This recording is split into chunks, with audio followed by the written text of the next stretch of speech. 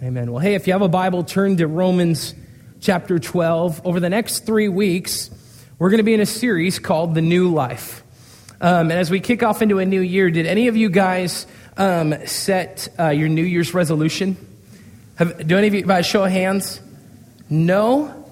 Oh, come on. No New Year's resolutions? You know, Thanksgiving was a big meal, right? Like, that was one maybe. I know that was one for me. Like, I'm not going to eat that much again. Whatever your New Year's resolution is. But do you have like a 2015 list? I know that there's some people that really wrote down a list and they wrote down a lot of things. In fact, online, there were the top 10 were one, that people were going to work out, and then they were going to be happy. They were going to lose weight, stop smoking and drinking. They were going to unplug more. I think that's really funny that they'd post that online. They were going to unplug more. They were going to be the best at, fill in the blank of all these things. They were gonna love themselves better. They were gonna work harder, and they were gonna not screw it up. That's the version without the swear word in it. But hey, as we start this new series, I know as we go into a new year, there's a lot of things that are new. As we go into this new season as a church, there's a lot of newness. And for those of us that have made resolutions, whether recently or in the past, we have really set goals and we've made promises. We've set goals and we've made promises. And our hope in that, when we set those goals or those promises, is for new life. Our hope is that there's going to be a newness of our life. And often when we set those goals and those promises, we have a far off idea in our mind, right? Like for example, when you have an idea of you're going to buy a gym membership, I did this. I bought a gym membership, and I had the idea of what David Lawler was going to look like. Like six-pack, Arnold's little brother, kind of thing. Like, and all it taught me was how to make payments on something I'm never going to use, And so that's what I learned that year. And so we make these promises and we set these goals, but then they don't really last. They're not things that we really utilize. They're not things that we commit to. But what if at the beginning of this series, right now, in this moment, what if we, as Christians, as believers, as a congregation, and as a church, what if we put that hope of what we put in everything else, what if we put that in Jesus? And so this morning, as we begin this new series, my prayer is that it will be a catalyst for change in our life. Change is uncomfortable. We all know that. Change is not fun. Even those who think change is fun, there's parts that aren't fun. But my hope is that through this series, this series will be a catalyst for that change, and that it will be able to be challenged, that we'll be able to encourage one another, and we'll be able to grow together. And so as we open up in this section of Scripture, Paul is going to speak on a subject that I have had a lot of learning in this last week. Paul's going to talk about surrender. And for me, that's been a huge one. My life has been pretty crazy over the last 7 days. And if you haven't been on Facebook, my son was born last Sunday at 4:54 p.m. And that was a whirlwind. That was crazy. I mean, from Saturday early morning to Sunday at that point, Shauna labored for about 30 hours. It was a crazy experience. We were at the Mount Vernon Birthing Center, and then we transferred over to Island Hospital to then where she had a C-section, and we found out that Micah's umbilical cord was wrapped around his neck twice, and and it was abnormally large, and so she was dilated at 8 centimeters, but couldn't go farther than that, and it was just a scary, tiring process, and I just remember before we transferred, laying beside her at the birthing center, quite honestly, church, just in tears, like just in pain for her, like not imagining what she was going through. And just praying over her and praying over our son. And then Tuesday, we got home with healthy baby, mom doing well. And then I got 100 in fever and started throwing up on Tuesday. And so I got sick. And then trying to recover quickly because my sister's wedding was on Saturday and I was to play a role in that and play some music. And so I'm trying to swiftly recover. And then also I got a call that my brother who battles with addiction and struggles with substance abuse is in jail. And so this week has just been a whirlwind of an experience. And all I can come back to as I'm looking at this text, not knowing how this week was going to look and praying of how we would go into the new year as a church, there's no other understanding that other than God had the plan all along. That he desires for us to walk through these seasons to glorify him. And so as we open in Romans chapter 12, I want to read Romans chapter 11, the last verse.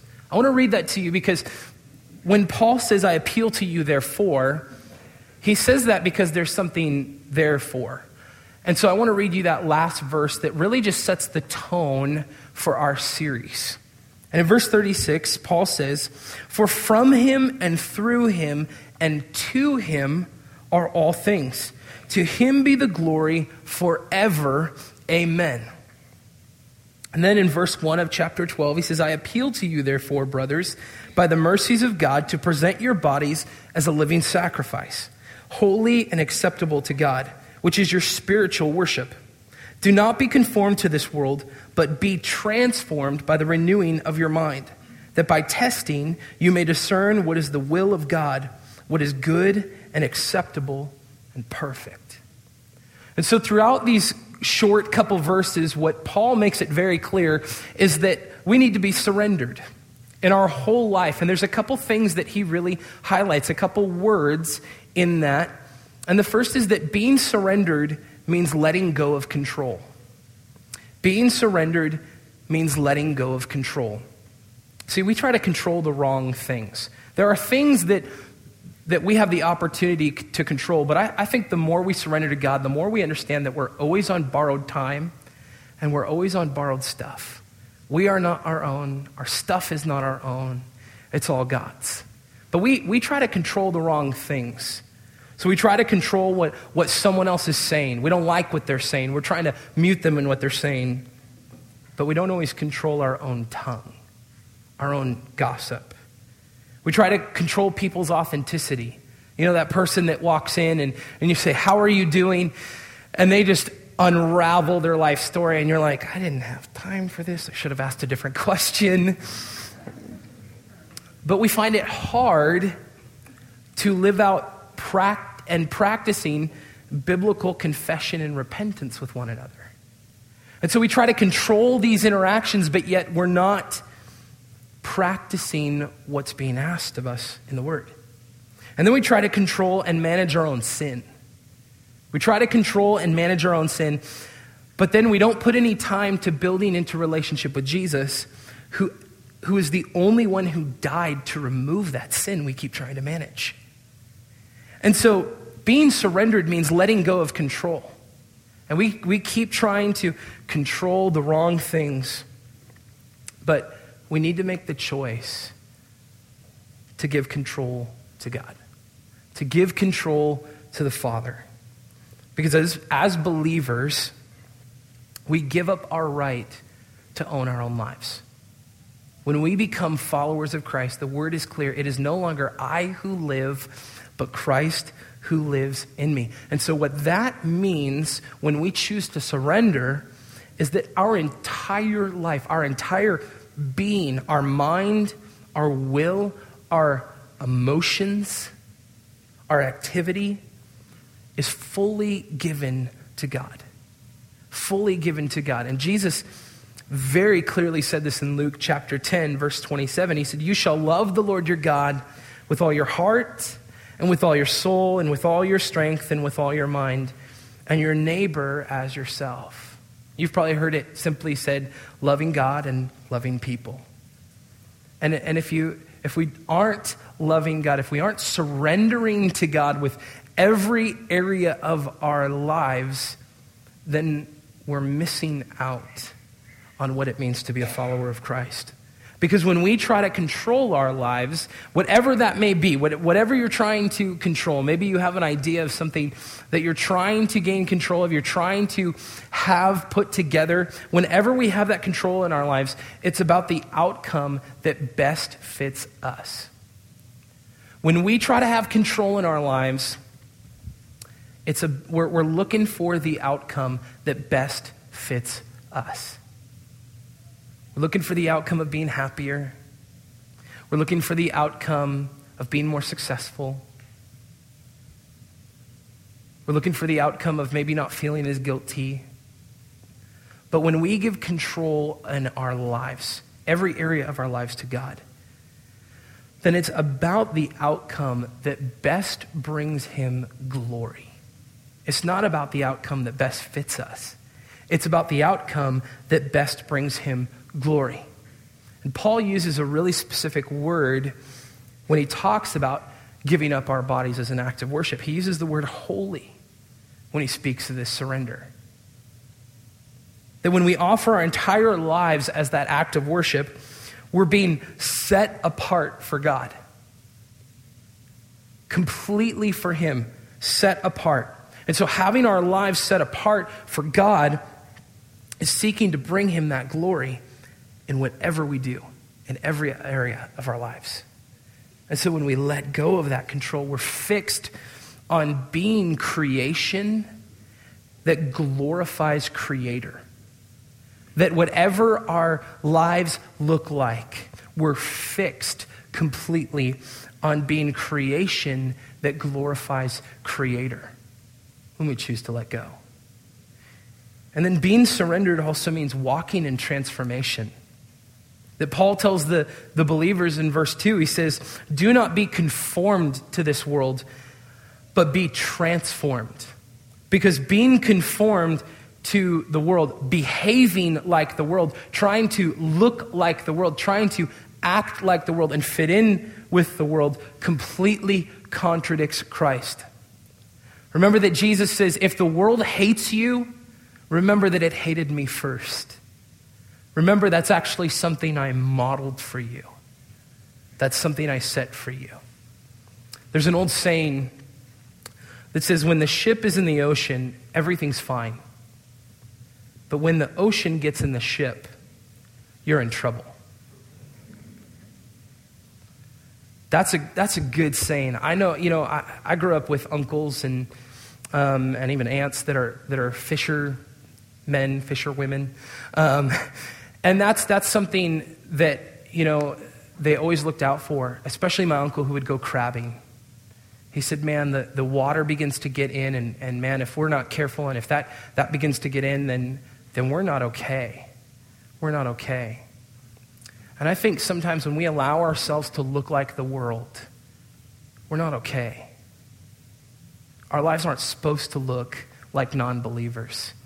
Our lives are supposed to shock non-believers. And so I think often where we struggle is that we've traded reverence for relevance. I think that's a big thing. As I've been praying this week about this subject, I think that's what Paul was really urging the believers. Don't trade reverence of God for relevance. Don't trade that.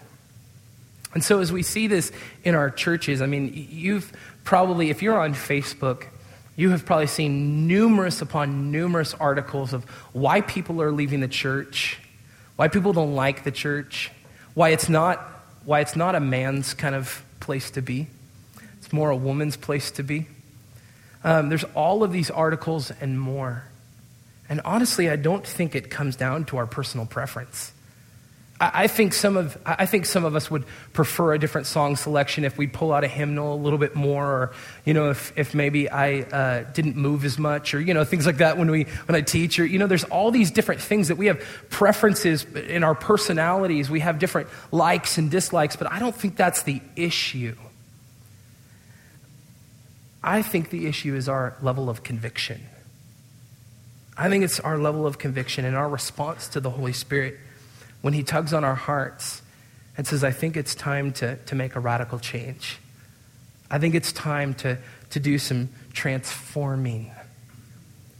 But our transformation, that change, can only come through Christ. And so I don't want you to walk out of here believing that it's going to be by a list of things you do. Although I believe that God invites us into the process. But our change only comes through Christ. And the world is the old life, and Jesus is the new life. I mean, we see this constantly throughout Scripture. Moses was the outcast. He was once a great prince, and then he was kind of a sheep herder and rejected. And he became a voice for Israel to set them free to worship God. David was just a little shepherd guy, and he became king and a great worshiper. Even in the midst of his struggle, he did some dumb things, and God still used him. We see Simon the fisherman. He became Peter, to who Jesus said, Peter, you are the rock upon which I will build my church. To which then Peter pulls Jesus aside and says, hey bro, don't die on me.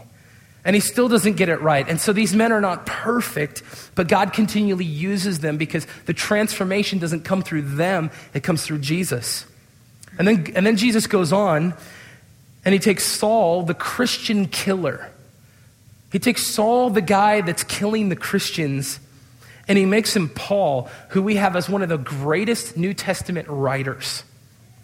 And then Paul takes Timothy, and Jesus uses Timothy, just a kid, to lead a megachurch. Do you know that?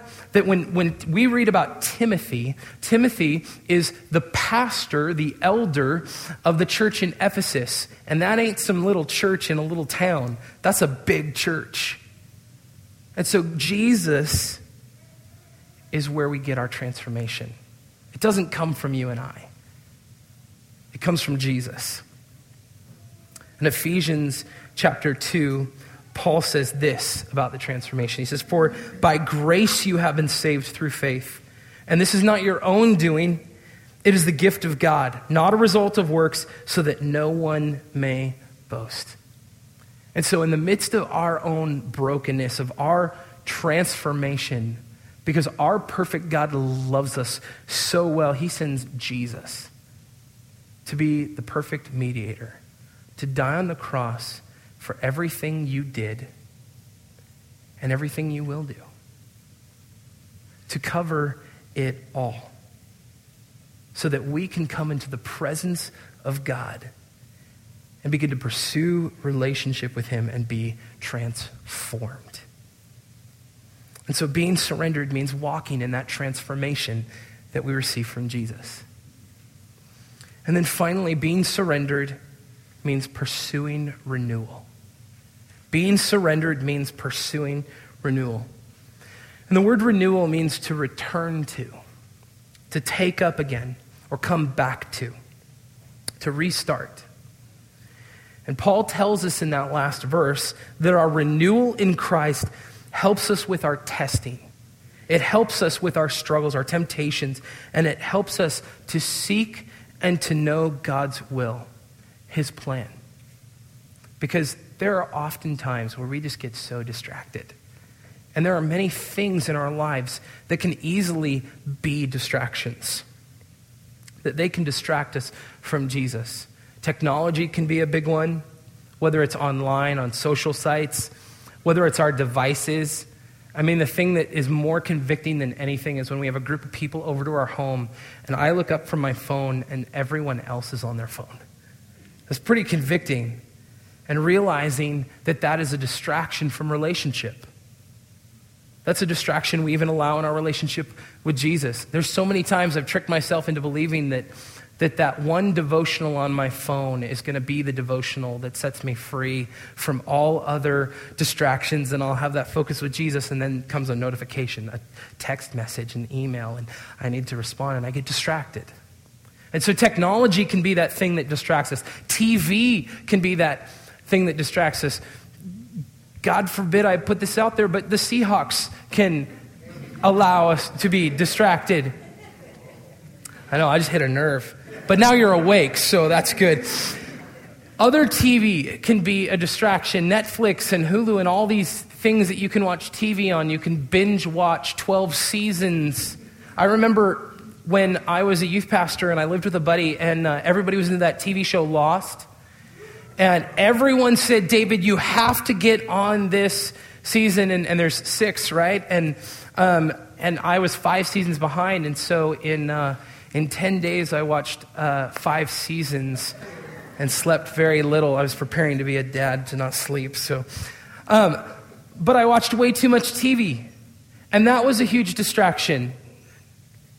Huge distraction. I think negative friends can be a big distraction from Jesus, from our relationship with Jesus. Music can be a distraction.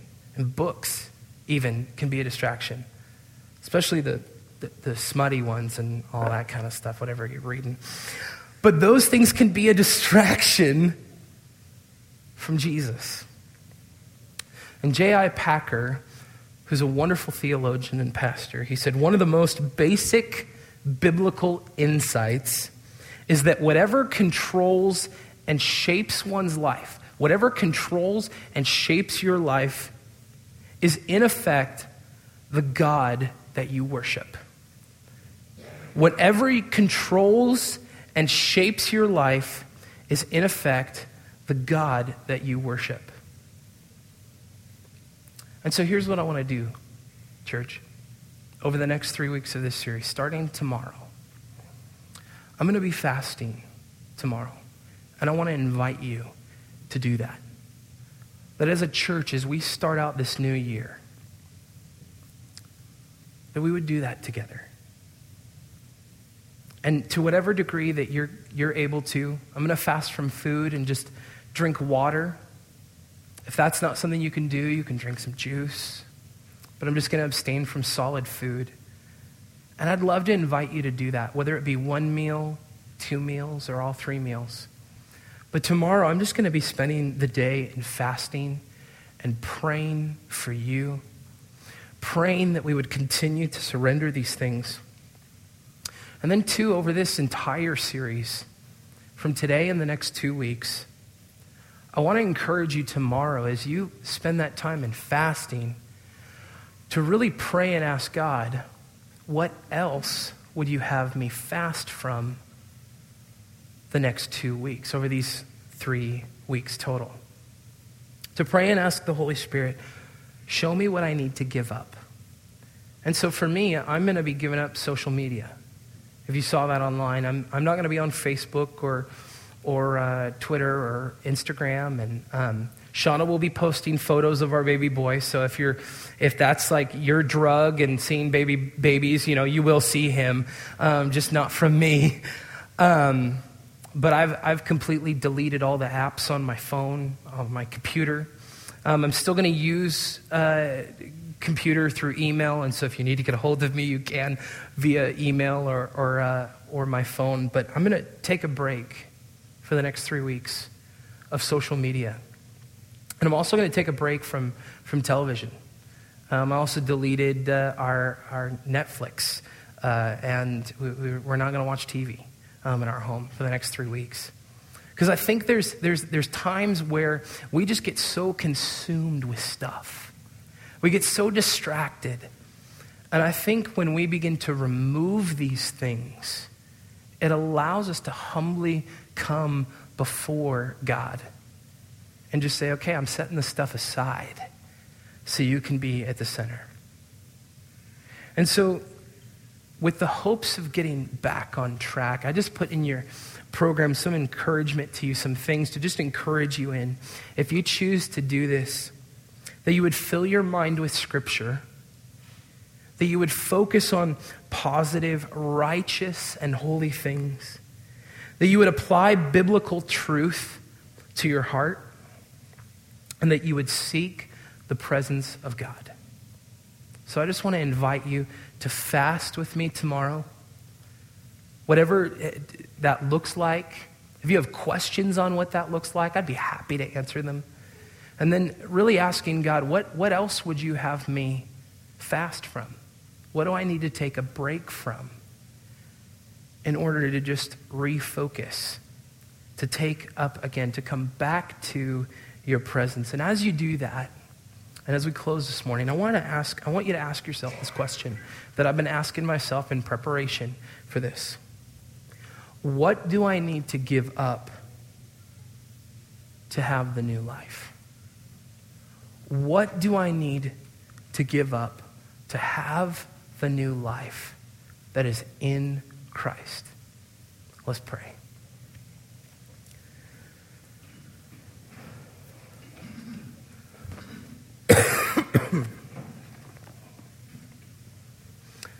Dear Heavenly Father, I just thank you for this morning. Lord, I thank you for this church. And God, I thank you for your people. Lord, I pray that as we embark upon a new season and a new challenge, Lord, would you humble us? And Lord, would you come near to us? Father, I pray that we would be completely surrendered to you. That we would let go of control. That we would walk in that transformation. And that we would constantly be renewed. And God, it is in your name we pray. And everyone said, amen.